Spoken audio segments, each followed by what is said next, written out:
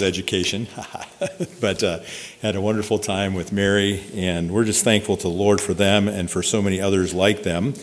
And we shared with you in Sunday school about our ministry, and I know last week you saw, turn my sound, I gotta unmute my sound. Cindy's got my back this morning, and I need somebody to have my back. There we go, unmuted. Thank you. We're going to have to work together on the PowerPoint slides too this morning because my remote always reaches and it doesn't reach this morning. So we'll just deal with the technology as it comes. Now I did something back here. Okay, now we're cooking with wood. Okay, maybe. I'm feeling it falling off again. Sorry about this, guys. Okay. Anyway, so you saw the video of our ministry last week. And we're thankful for the opportunity you had to see that. We're thankful for the opportunity we had to share in the Sunday school hour about our ministry. And we're going to spend some time together in the Word during this time together. And I invite you to open your Bibles to Matthew chapter 14. To Matthew chapter 14, and we're going to share together around the theme of doubting disciples. You can advance the slide for me if you would, please. And in Matthew chapter 14 and Matthew chapter 28, we're going to consider a couple of questions. We're going to consider the question of how does Christ respond to us in the middle of our doubts? How does Christ respond to us in the middle of times of fear and anxiety in our lives? And then, after we introduce things with that question, we're going to spend most of our time considering this question. What do we do when we find ourselves in another place of doubt? What do we do when we find ourselves in another place of fear, another place of anxiety? How should we respond to the Lord during those times? And we're going to use Matthew 14 as an introduction to that, and we're going to spend most of our time in Matthew chapter 28. I'm going to read from Matthew chapter 14, beginning at verse 22, and I want you to ask yourselves some questions in your own hearts and minds while I read. I want you to ask yourself, who are the people here? What are the situation and circumstances in which they find themselves? How are these people responding? And then, how does Christ respond to them? So who are the people involved? What are their situation and circumstances? How are the people involved responding? And how is Christ responding to them? Let me read for you, beginning at verse 22 from Matthew 14. Immediately Jesus made his disciples get into the boat and go before him to the other side while he sent the multitudes away. And when he had sent the multitudes away, he went up on the mountain by himself to pray. Now when evening came, he was alone there, but the boat was now in the middle of the sea, tossed by the waves, for the wind was contrary. Now in the fourth watch of the night, Jesus went to them walking on the sea. And when the disciples saw him walking on the sea, they were troubled, saying, "It is a ghost," and they cried out for fear. But immediately Jesus spoke to them, saying, "Be of good cheer. It is I. Do not be afraid." And Peter answered him and said, "Lord, if it is you, command me to come to you on the water." So he said, "Come." And when Peter had come down out of the boat, he walked on the water to go to Jesus. But when he saw that the wind was boisterous, he was afraid. And beginning to sink, he cried out, saying, "Lord, save me." And immediately Jesus stretched out his hand and caught him, and said to him, "O you of little faith, why did you doubt?" And when they got into the boat, the wind ceased. Then those who were in the boat came and worshipped him, saying, "Truly you are the Son of God." Now, turn over to Matthew chapter 28. Matthew chapter 28, the last chapter of the book. Another familiar passage of Scripture. This account takes place toward the end of Jesus' earthly ministry. It was after his death and resurrection. It was in the same region, the region of Galilee, where Peter walking on the water took place. And I want you to ask yourselves the same questions you had just a few moments ago. Who are the people involved? What are the situations and circumstances? How are they responding? And how does Christ respond to them? So Christ had appointed the disciples to meet him in the region of Galilee at a specific time in a specific place. And let me read for you beginning at verse 16 of Matthew 28. Then the 11 disciples went away into Galilee to the mountain which Jesus had appointed for them. When they saw him, they worshipped him, but some doubted. And Jesus came and spoke to them, saying, "All authority has been given to me in heaven and on earth. Go therefore and make disciples of all nations, baptizing them in the name of the Father, and of the Son, and of the Holy Spirit, teaching them to observe all things that I have commanded you. And lo, I am with you always, even to the end of the age. Amen. Let's pray together.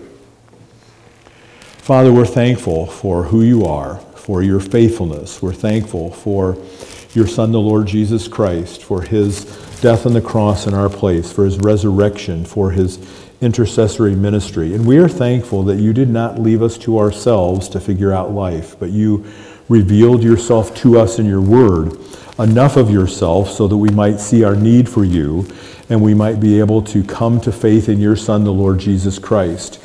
And thank you that as believers, you haven't left it to us to make sense out of the day-to-day, but you have revealed enough of yourself to us in your word so that we can follow you in faith. And we pray that as we look into your word this morning, that you would help us to see your heart and to see your will for us in the middle of times of doubt, in the middle of times of anxiety, of fears in our lives. Help us to be able to see more clearly the heart of your Son, our Savior, toward us. Help us to see more clearly our responses to you in times of doubt, in times of anxiety, in times of fear. Thank you. In your Son's name, amen. Now, I'm not going to do this, but suppose I ask us all to stand again. And once we were all standing, I said this. If you have never been through any time of doubt, any time of fear, any time of anxiety in your walk with the Lord, you can sit down, and the rest of us will remain standing for the remainder of the service. Would you sit down? Now, I want you to listen to how I worded that, because I said it that way on purpose. I said, you can sit down, and the rest of us will stay standing for the remainder of the service, because not only would I need to stay standing because I'm the one preaching, I would need to stay standing because I've been through times of doubt, anxiety, fear in my walk with the Lord.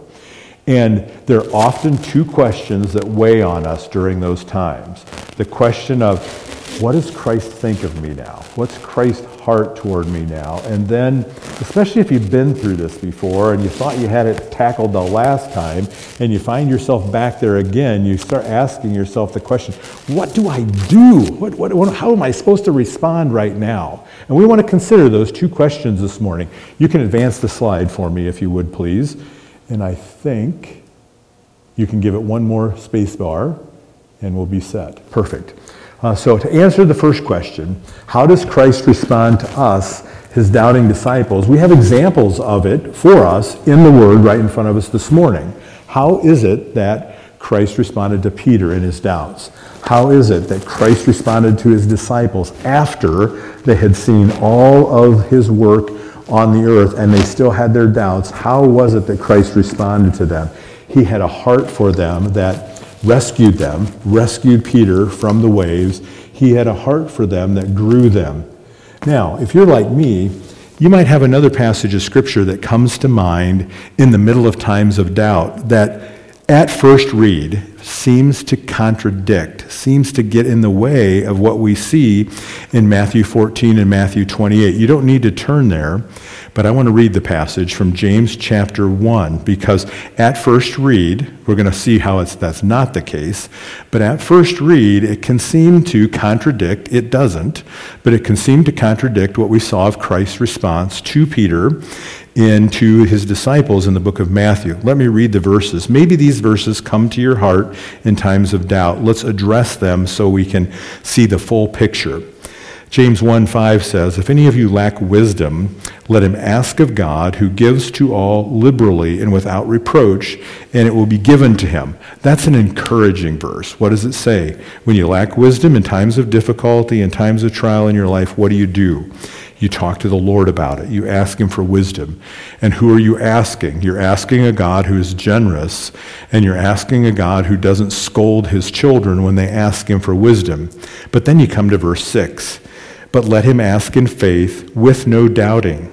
For he who doubts is like a wave of the sea driven and tossed by the wind. For let not that man suppose that he will receive anything from the Lord. He is a double-minded man, unstable in all his ways. Now, if this passage of Scripture applied to Peter while he was walking on the water, where would you expect to find Peter today? the bottom of the Sea of Galilee, right? Because what's the text say? That person is not going to receive anything from the Lord. But what happened? Peter cried out to the Lord, and what did the Lord do? Rescued him and grew him. How do we bring this together? Well, we bring it together in two ways. Right in the text, James talks about this being a different quality of doubt. James, the person that James is talking about in verse 8, is a person who's double-minded, a person who's two-souled. Think of it this way.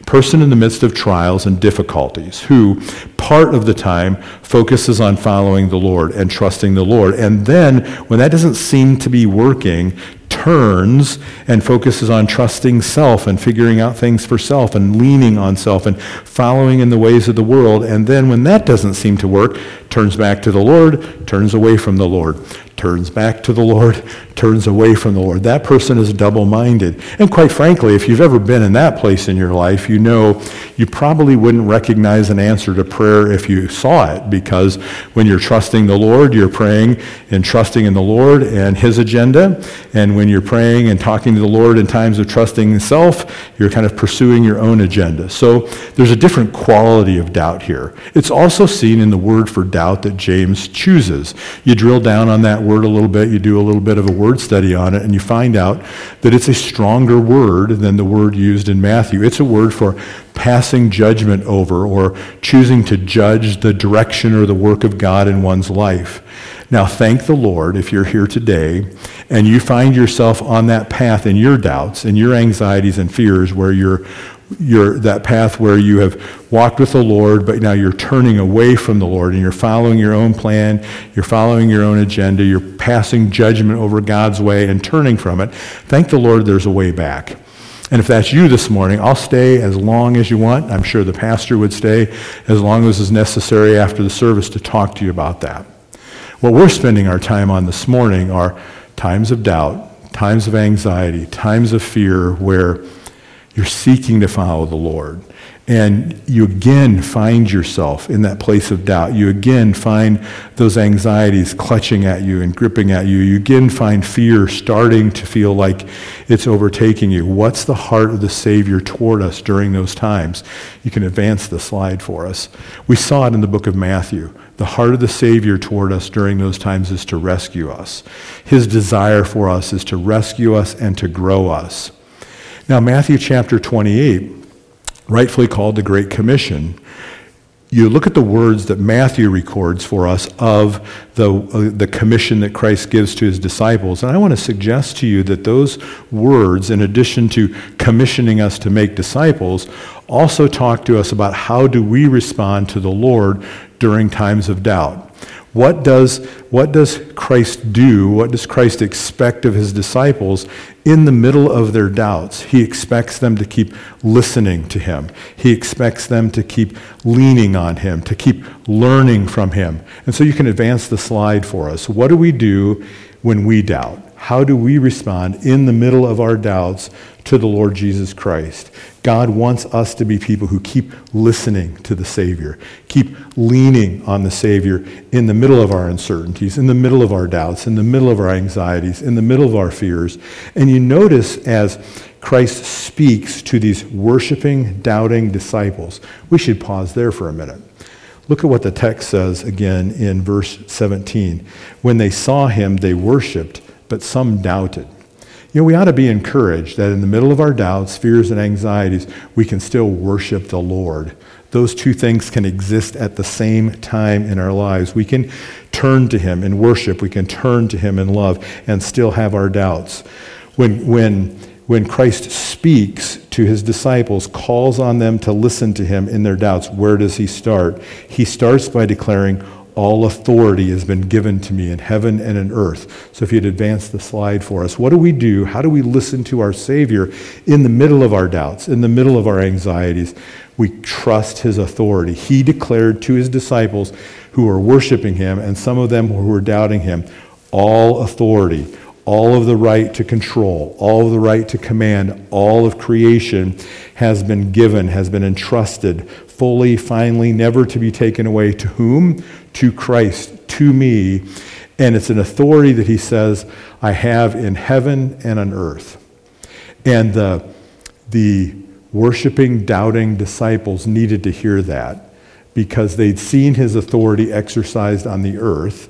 They had seen his authority exercised in submission to the Father on the earth. They had seen others who desired him to use his authority for their purposes, and he had seen him exercise authority wisely, compassionately, graciously, justly, mercifully, and he's saying to them, the same authority that you've seen me exercise on the earth is not going away when I go to heaven.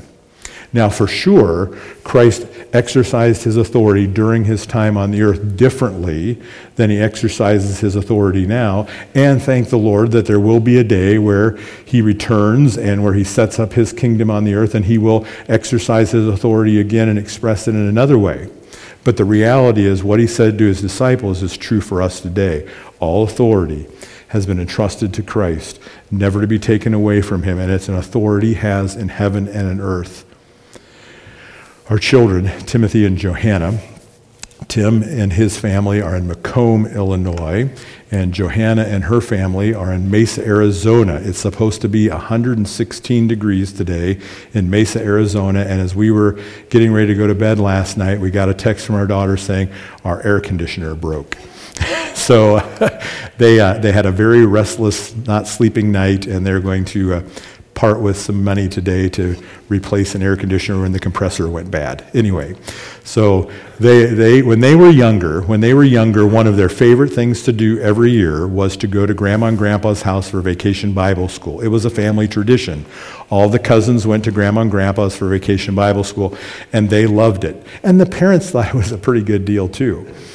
Our daughter Johanna especially enjoyed it because she was the oldest of the female grandchildren, and as the oldest of the female grandchildren, she was Grandma's helper for the week, and so she helped Grandma with meals and helped Grandma with cleaning the house and all the things that were a part of that. And along with the responsibility that she received, she also received a fair amount of authority from her grandmother. And Johanna really liked the authority. And she especially liked the opportunity to tell her big brother what to do for a whole week long. Well, most good things come to an end, and that one did, and it was time to come home. And there's one queen in our house, and most of you have met her already. There were a few tussles with Johanna reshuffling herself back under the authority of her mom and the authority of her dad and not being able to boss her brother around anymore. He tolerated it for a week. He wasn't going to tolerate it for 2. And there were some tough spots. It took this dad a couple of years to figure out the rhythm of when should I engage with this and when should I let Sherry handle it and when should I just let her figure this out on her own. And I'm not sure I ever had it fully figured out. But aren't you glad that it isn't that way with Christ? He's always in charge. I don't know how you started your Sunday morning. Hopefully you didn't start it by opening a newspaper or scrolling your gadget for the news. Maybe you did. If you did, you look around us today, and just in the news, it can be hard to find evidence he's still in charge, right? And sometimes you look into your own heart to try to find evidence he's in charge and he's still the one who has the authority.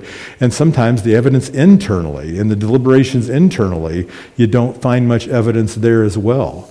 But thank the Lord that in our doubts, in our challenges, in our difficulties, we don't have to look outside into the world around us for evidence he's in charge. We don't have to look inside for evidence that he's in charge. He's stated in his word.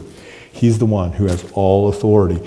It's been entrusted to him, never to be taken away. And in times of doubts, when we're not sure what's coming next or what's happening next, in times of anxiety and fear, we can trust the reality. We can trust the truth that he's in charge and he has nothing but good in his heart for his children. What do we do in our doubts? We keep listening to him. We keep leaning on him. What do we hear him say? Trust me. I have all authority. Notice what happens next. We listen to our Savior by trusting his authority. We listen to our Savior by being obedient to his commands. And you can advance the slide if you would, please. Think about what takes place here, okay? So Christ had ministered with these men all of his ministry life. And they had witnessed his miracles. They had witnessed his teaching. They had seen people in awe at Christ's teaching and his wisdom in his teaching. They had gone through seeing him die on the cross and the angst and the confusion and the despair of that experience. They had heard the resurrection. Some of them had seen him in his resurrection, and they had gone through the confusion and the joy of that. And now they come to this place, to this time, in faith, to meet Christ. And in their doubts, what does Christ do? He keeps moving forward with his plan. Now, think about this for a minute. I'm going to step far away from the pulpit. You'll understand why in a minute. I think that if I was Christ, now you know why I'm away from the pulpit. If I was Christ, at this point in time, I might have stepped away and had a prayer time with the Father, and my prayer time might have gone something like this. I think we need another plan. Really? We're going to use these guys after all they've seen and all they've done. Some of them are still doubting. Okay, what's plan B? That's not how it was. That's not how he works. What happened? In the middle of these disciples worshiping with some of them doubting, what does he do? He moves forward and he entrusts them with the Great Commission, and he encourages them to move forward in obedience. What does he do for us in our doubts, in our anxieties, in our fears? What does he say to us? Keep obeying me. Keep engaged in your part of the work of the Great Commission. For sure, sometimes times of doubts, sometimes times of anxiety and fears come with new limitations in our lives. We can't do everything we used to do. But you notice as you look at the Great Commission, it really is inclusive. Go, therefore, make disciples of all the nations, baptizing them in the name of the Father and of the Son and of the Holy Spirit. The central command, make disciples of all nations. See people, direct people to the gospel, encourage them to turn and to trust the gospel, and do that as you live your life. Do that as you're going. For some that means staying in a location. For some that means a move in their life. For some it means several moves in their life. But wherever the Lord places you, wherever the Lord directs you, we're to make disciple making the orienting purpose of all of our relationships. Let's think about that for a minute. Before you meet someone, you know some of the most important things about them that you will ever know, okay? Before you meet someone, before you can ever make out facial features, before you know their name, maybe if you only encounter them for a minute passing by them, shopping, or driving by them in traffic, you still know the most important things about that person if you know them from the perspective of God's Word. What does God say of every person we meet? God says of every person we meet, that person is created in his image. What does God say of every person we meet? God says every person we meet is a sinner in need of a Savior. So this person is created in God's image. This person is a sinner in need of a Savior. We also know this person, before we meet them, before we know their name, this is a person for whom Christ died. So we know they're a sinner, we know they're created in the image of God, a sinner in need of a Savior. We know Christ died for them. We also know that they live life in a fallen world just like we do. And when you live life in a fallen world, not to be flippant about it, but fallenness happens, right? You live life in a fallen world and your body doesn't work the way it used to, and some of us are more familiar with that than others. You live in a fallen world and fallen people sin against each other. And so every person that we meet, before we know anything else about them, we know the most important things about them. We know they're a person created in the image of God. We know they're a sinner and that Christ died for them. We know that they're a person who suffers life in a fallen world. The question is, do we see people that way and let what God says about people set the agenda for how we respond to them? For sure, God says other things about people too that become important in making sense out of them and how we respond to them. But those key things ought to guide our first responses, and the Word ought to guide all of our responses to people as we let disciple making become the orienting purpose of our relationships. And then consider this. Aren't you glad that you get to have a part in the work that God is doing? And aren't you glad that you're only a part of the work that God is doing?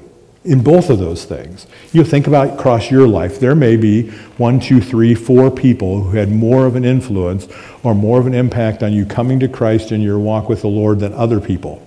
But I suspect the longer you think about it, the longer the list is going to become of people across the path of your life that God has used to be a part of you becoming Christ's disciples and growing daily in your following of Christ and growing in your discipleship in Christ's work. And aren't you glad for those people who had a part in your life? And I'll say it again, aren't you glad that you get to have a part of the work of God? And aren't you glad you're only a part of the work of God? And as people come to know Christ as Savior, what happens? They're commanded to be baptized, to identify with the death and resurrection of Christ, following their salvation by believers' baptism, and to become a part of a local church where they can serve together and where what takes place? Teaching them to observe all things I have commanded you. Teaching the truth for the purpose of observing the truth. Teaching the truth for the purpose of living out the truth. Truth to be lived, truth to be understood, truth to be taught, and truth to be lived. Why is that important? Because truth not taught can't be lived, right? You can't live something you don't know. So you have to have the content of the truth, you have to teach the truth, but knowing the truth is a beginning point. We know the truth, to learn the truth, to understand the truth, to live the truth. If we went back to James chapter 1, that would become immediately clear to us when James says, don't just be a hearer of the word, be a doer of the word, because if you're a hearer of the word and not a doer of the word, what are you? You're self-deceived.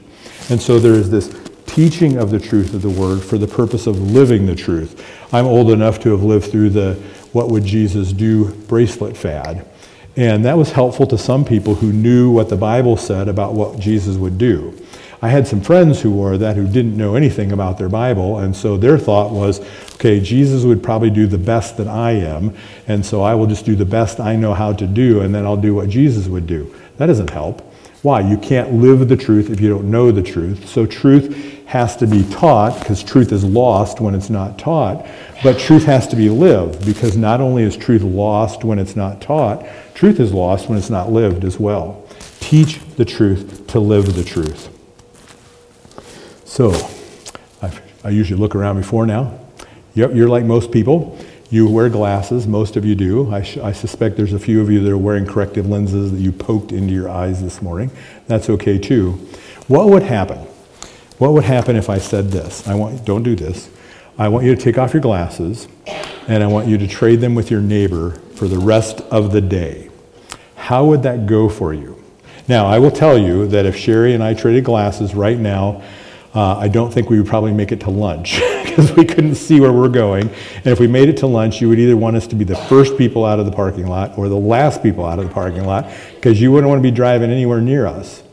You know, in times of doubt, in times of anxiety, in times of fear in our lives, it's like we put on a different pair of glasses and we don't see life God's way. Have you ever been in those places of doubt, anxiety, and fear where you've said to yourself, really, again, I thought I had this solved. I thought I had this taken care of. I just need to slow down, stop, get this all figured out, and then go on and serve the Lord. If you've ever been there and you've ever done that, you know what I'm saying about what happens. In times of doubt, fear, anxiety, if you just stop following and serving the Lord, what happens? You doubt your doubts, and your doubts get bigger, and you start being anxious about you being anxious, and you start being fearful about being fearful. And it's like you lock yourself in a jail cell and you pitch the key as far away from you as you can. But you put on God's glasses. What do we do in times of doubt? What do we do in times of anxiety, in times of fear? There may be new limitations. There may be ways this changes and looks different. But what do? We stay engaged in our part of serving the Lord. We stay engaged in our role in the Great Commission, trusting Him, believing Him, moving forward, slower at times, more challenging at times for sure. But what do we do when we doubt? We keep listening to our Savior. We keep leaning on Him. We keep following Him. We do that by trusting His authority. We do that by staying in obedience to His direction in our lives. And then we also listen to our Savior by resting on His promises. And you can advance the slide for me if you would, please. Look how Matthew records the end of this conversation that Christ has with His disciples. Lo, I am with you always, even to the end of the age. So what's Christ saying to His disciples here? He's saying, I'm with you. And if He was looking for efficiency of words, He could have said that in 4 words that would have been translated in English, I am with you. And that would have made the point. But He wasn't looking for efficiency of words. He was looking for them to have an opportunity to have this, as it were, ringing in their ears, reminding them of His presence. So what does He do? He slows down in the conversation and He says, lo, which is just a word of interjection that is, behold, listen to me. polite way of drawing attention, a polite way of saying, this is really important, what I'm going to say next. So he says, lo. And then in the language of the New Testament, he could have said, I am with you in 3 words. Because the language of the New Testament is a language that changes its spelling of the words to show it's part of speech and to show connection to pronouns and those types of things. If you've ever learned a language like that, you immediately recognize that. And so in the language that this is recorded for us, he could have simply said, I'm with you, and it would have only taken 3 words. I am could have been 1 word, with you 2 more words. But he doesn't do that. He adds more words. And in a language where the spelling of the word changes to show the part of speech, you're not reliant on word order. You didn't know you were going to get an English lesson or a linguistics lesson this morning, did you?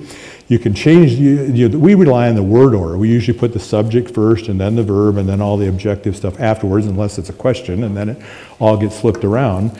But in a word where the spelling is, in a language where the spelling is changed, the word order doesn't have to be that way. The word order can be there for emphasis. So my slide didn't get scrambled on the screen because as Matthew records what Christ said here, it's recorded this way. Listen, I truly with you am. It was made very personal, very relational. Christ saying his disciples, don't miss this. I myself, I truly with you am. That little change of word order made a point, but as Matthew records this, Christ didn't stop there. I truly with you am always, each and every moment. And that's enough to make the point, if it was you, if it was me, but Christ knows us and he gives us more. So I truly with you am each and every moment, always, even to the end of the age, even till the end of time, even till the end of the plan that I have. And I suspect the disciples probably didn't connect the dots on this. Maybe Matthew did as the Spirit was bearing him along in writing the book of Matthew. But you remember the words of Christ on the cross. And some of those words, the words, it is finished. That word end here in the text of Scripture in front of us, if you were looking at the language of the New Testament, you'd see it was spelled close to the same as the phrase on the cross, it is finished. It's from the same word family. What's Christ saying to his disciples? What is he saying to them in the middle of their doubts? What is he saying to them in the middle of their anxieties? What is he saying to them in the middle of their fears? Listen, don't miss this. I myself truly am with you always, each and every moment, until the entire plan is finished. And when the entire plan is finished, where are those who have placed their faith in Christ? With him. What do we do when we doubt? What do we do in our anxieties? We trust him when he says, you can rest on the promise of my presence. You can move the slide forward.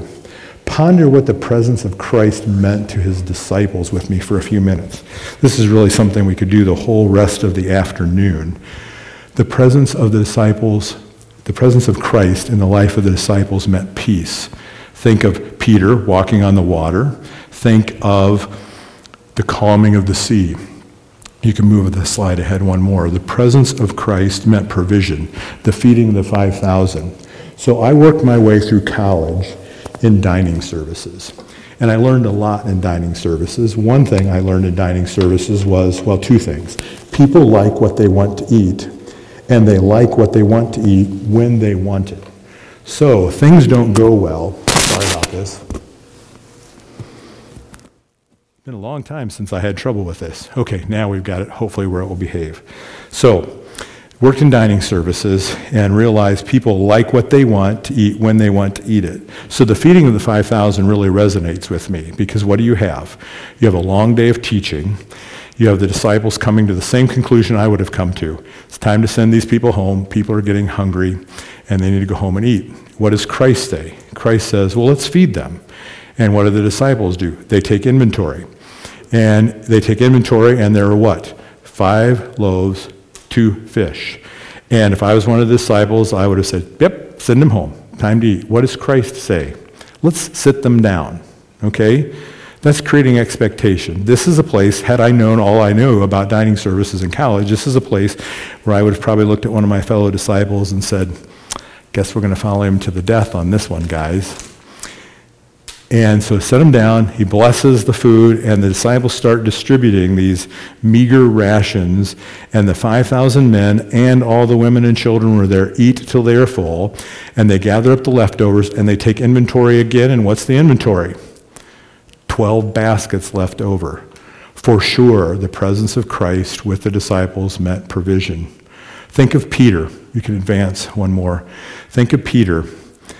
I'm going to follow you all the way to the death. And you can just almost hear Christ, oh, no, you're going to deny me 3 times before the rooster crows. And what happens? He denies Christ. The rooster crows. One of the gospel writers says Peter sees, looks at Christ, and he goes out and he weeps bitterly.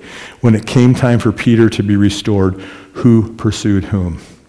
Christ pursued Peter. Peter, do you love me? Do you love me?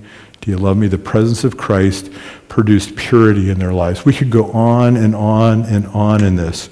The presence of Christ made a difference to the disciples. For sure, they didn't always experience the dramatic deliverance like the sea being calmed, the fish and bread being multiplied. They always experienced cleansing and turning back and the Lord pursuing them in their sin.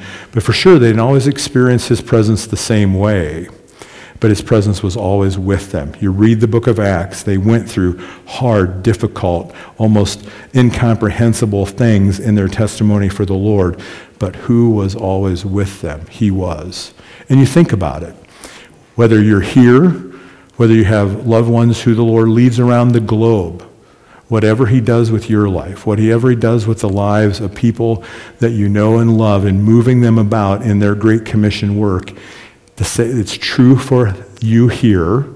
It's true for whoever in Canada, in South America, in Ukraine, in Australia. We could keep going. What's he say? Listen. I truly, with you, am each and every moment until the plan is finished and you're with me. You can advance the slide, please.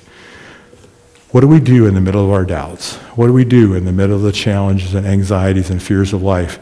We keep listening to our Savior. When we listen to him, what do we hear him say? We hear him say, all authority is given to me in heaven and earth. We can trust him when he says that. He's the one in charge, and his plan will not be thwarted. It will not be rushed. It will not be slowed. It will be completed when it's to be completed, and we can trust his authority to accomplish that plan. What do we do in our doubts? We keep obeying. We keep following his word. We keep obeying his commands. Chiefly, we stay engaged in our part of the work of the Great Commission and seeing people come to Christ and encouraging and edifying one another in our walks with Christ. And we can do that with what? With a confidence this promise is true. Lo, I am with you always, even to the end of the age. And we know where we will be when the age ends. We will be with him. Let's pray together.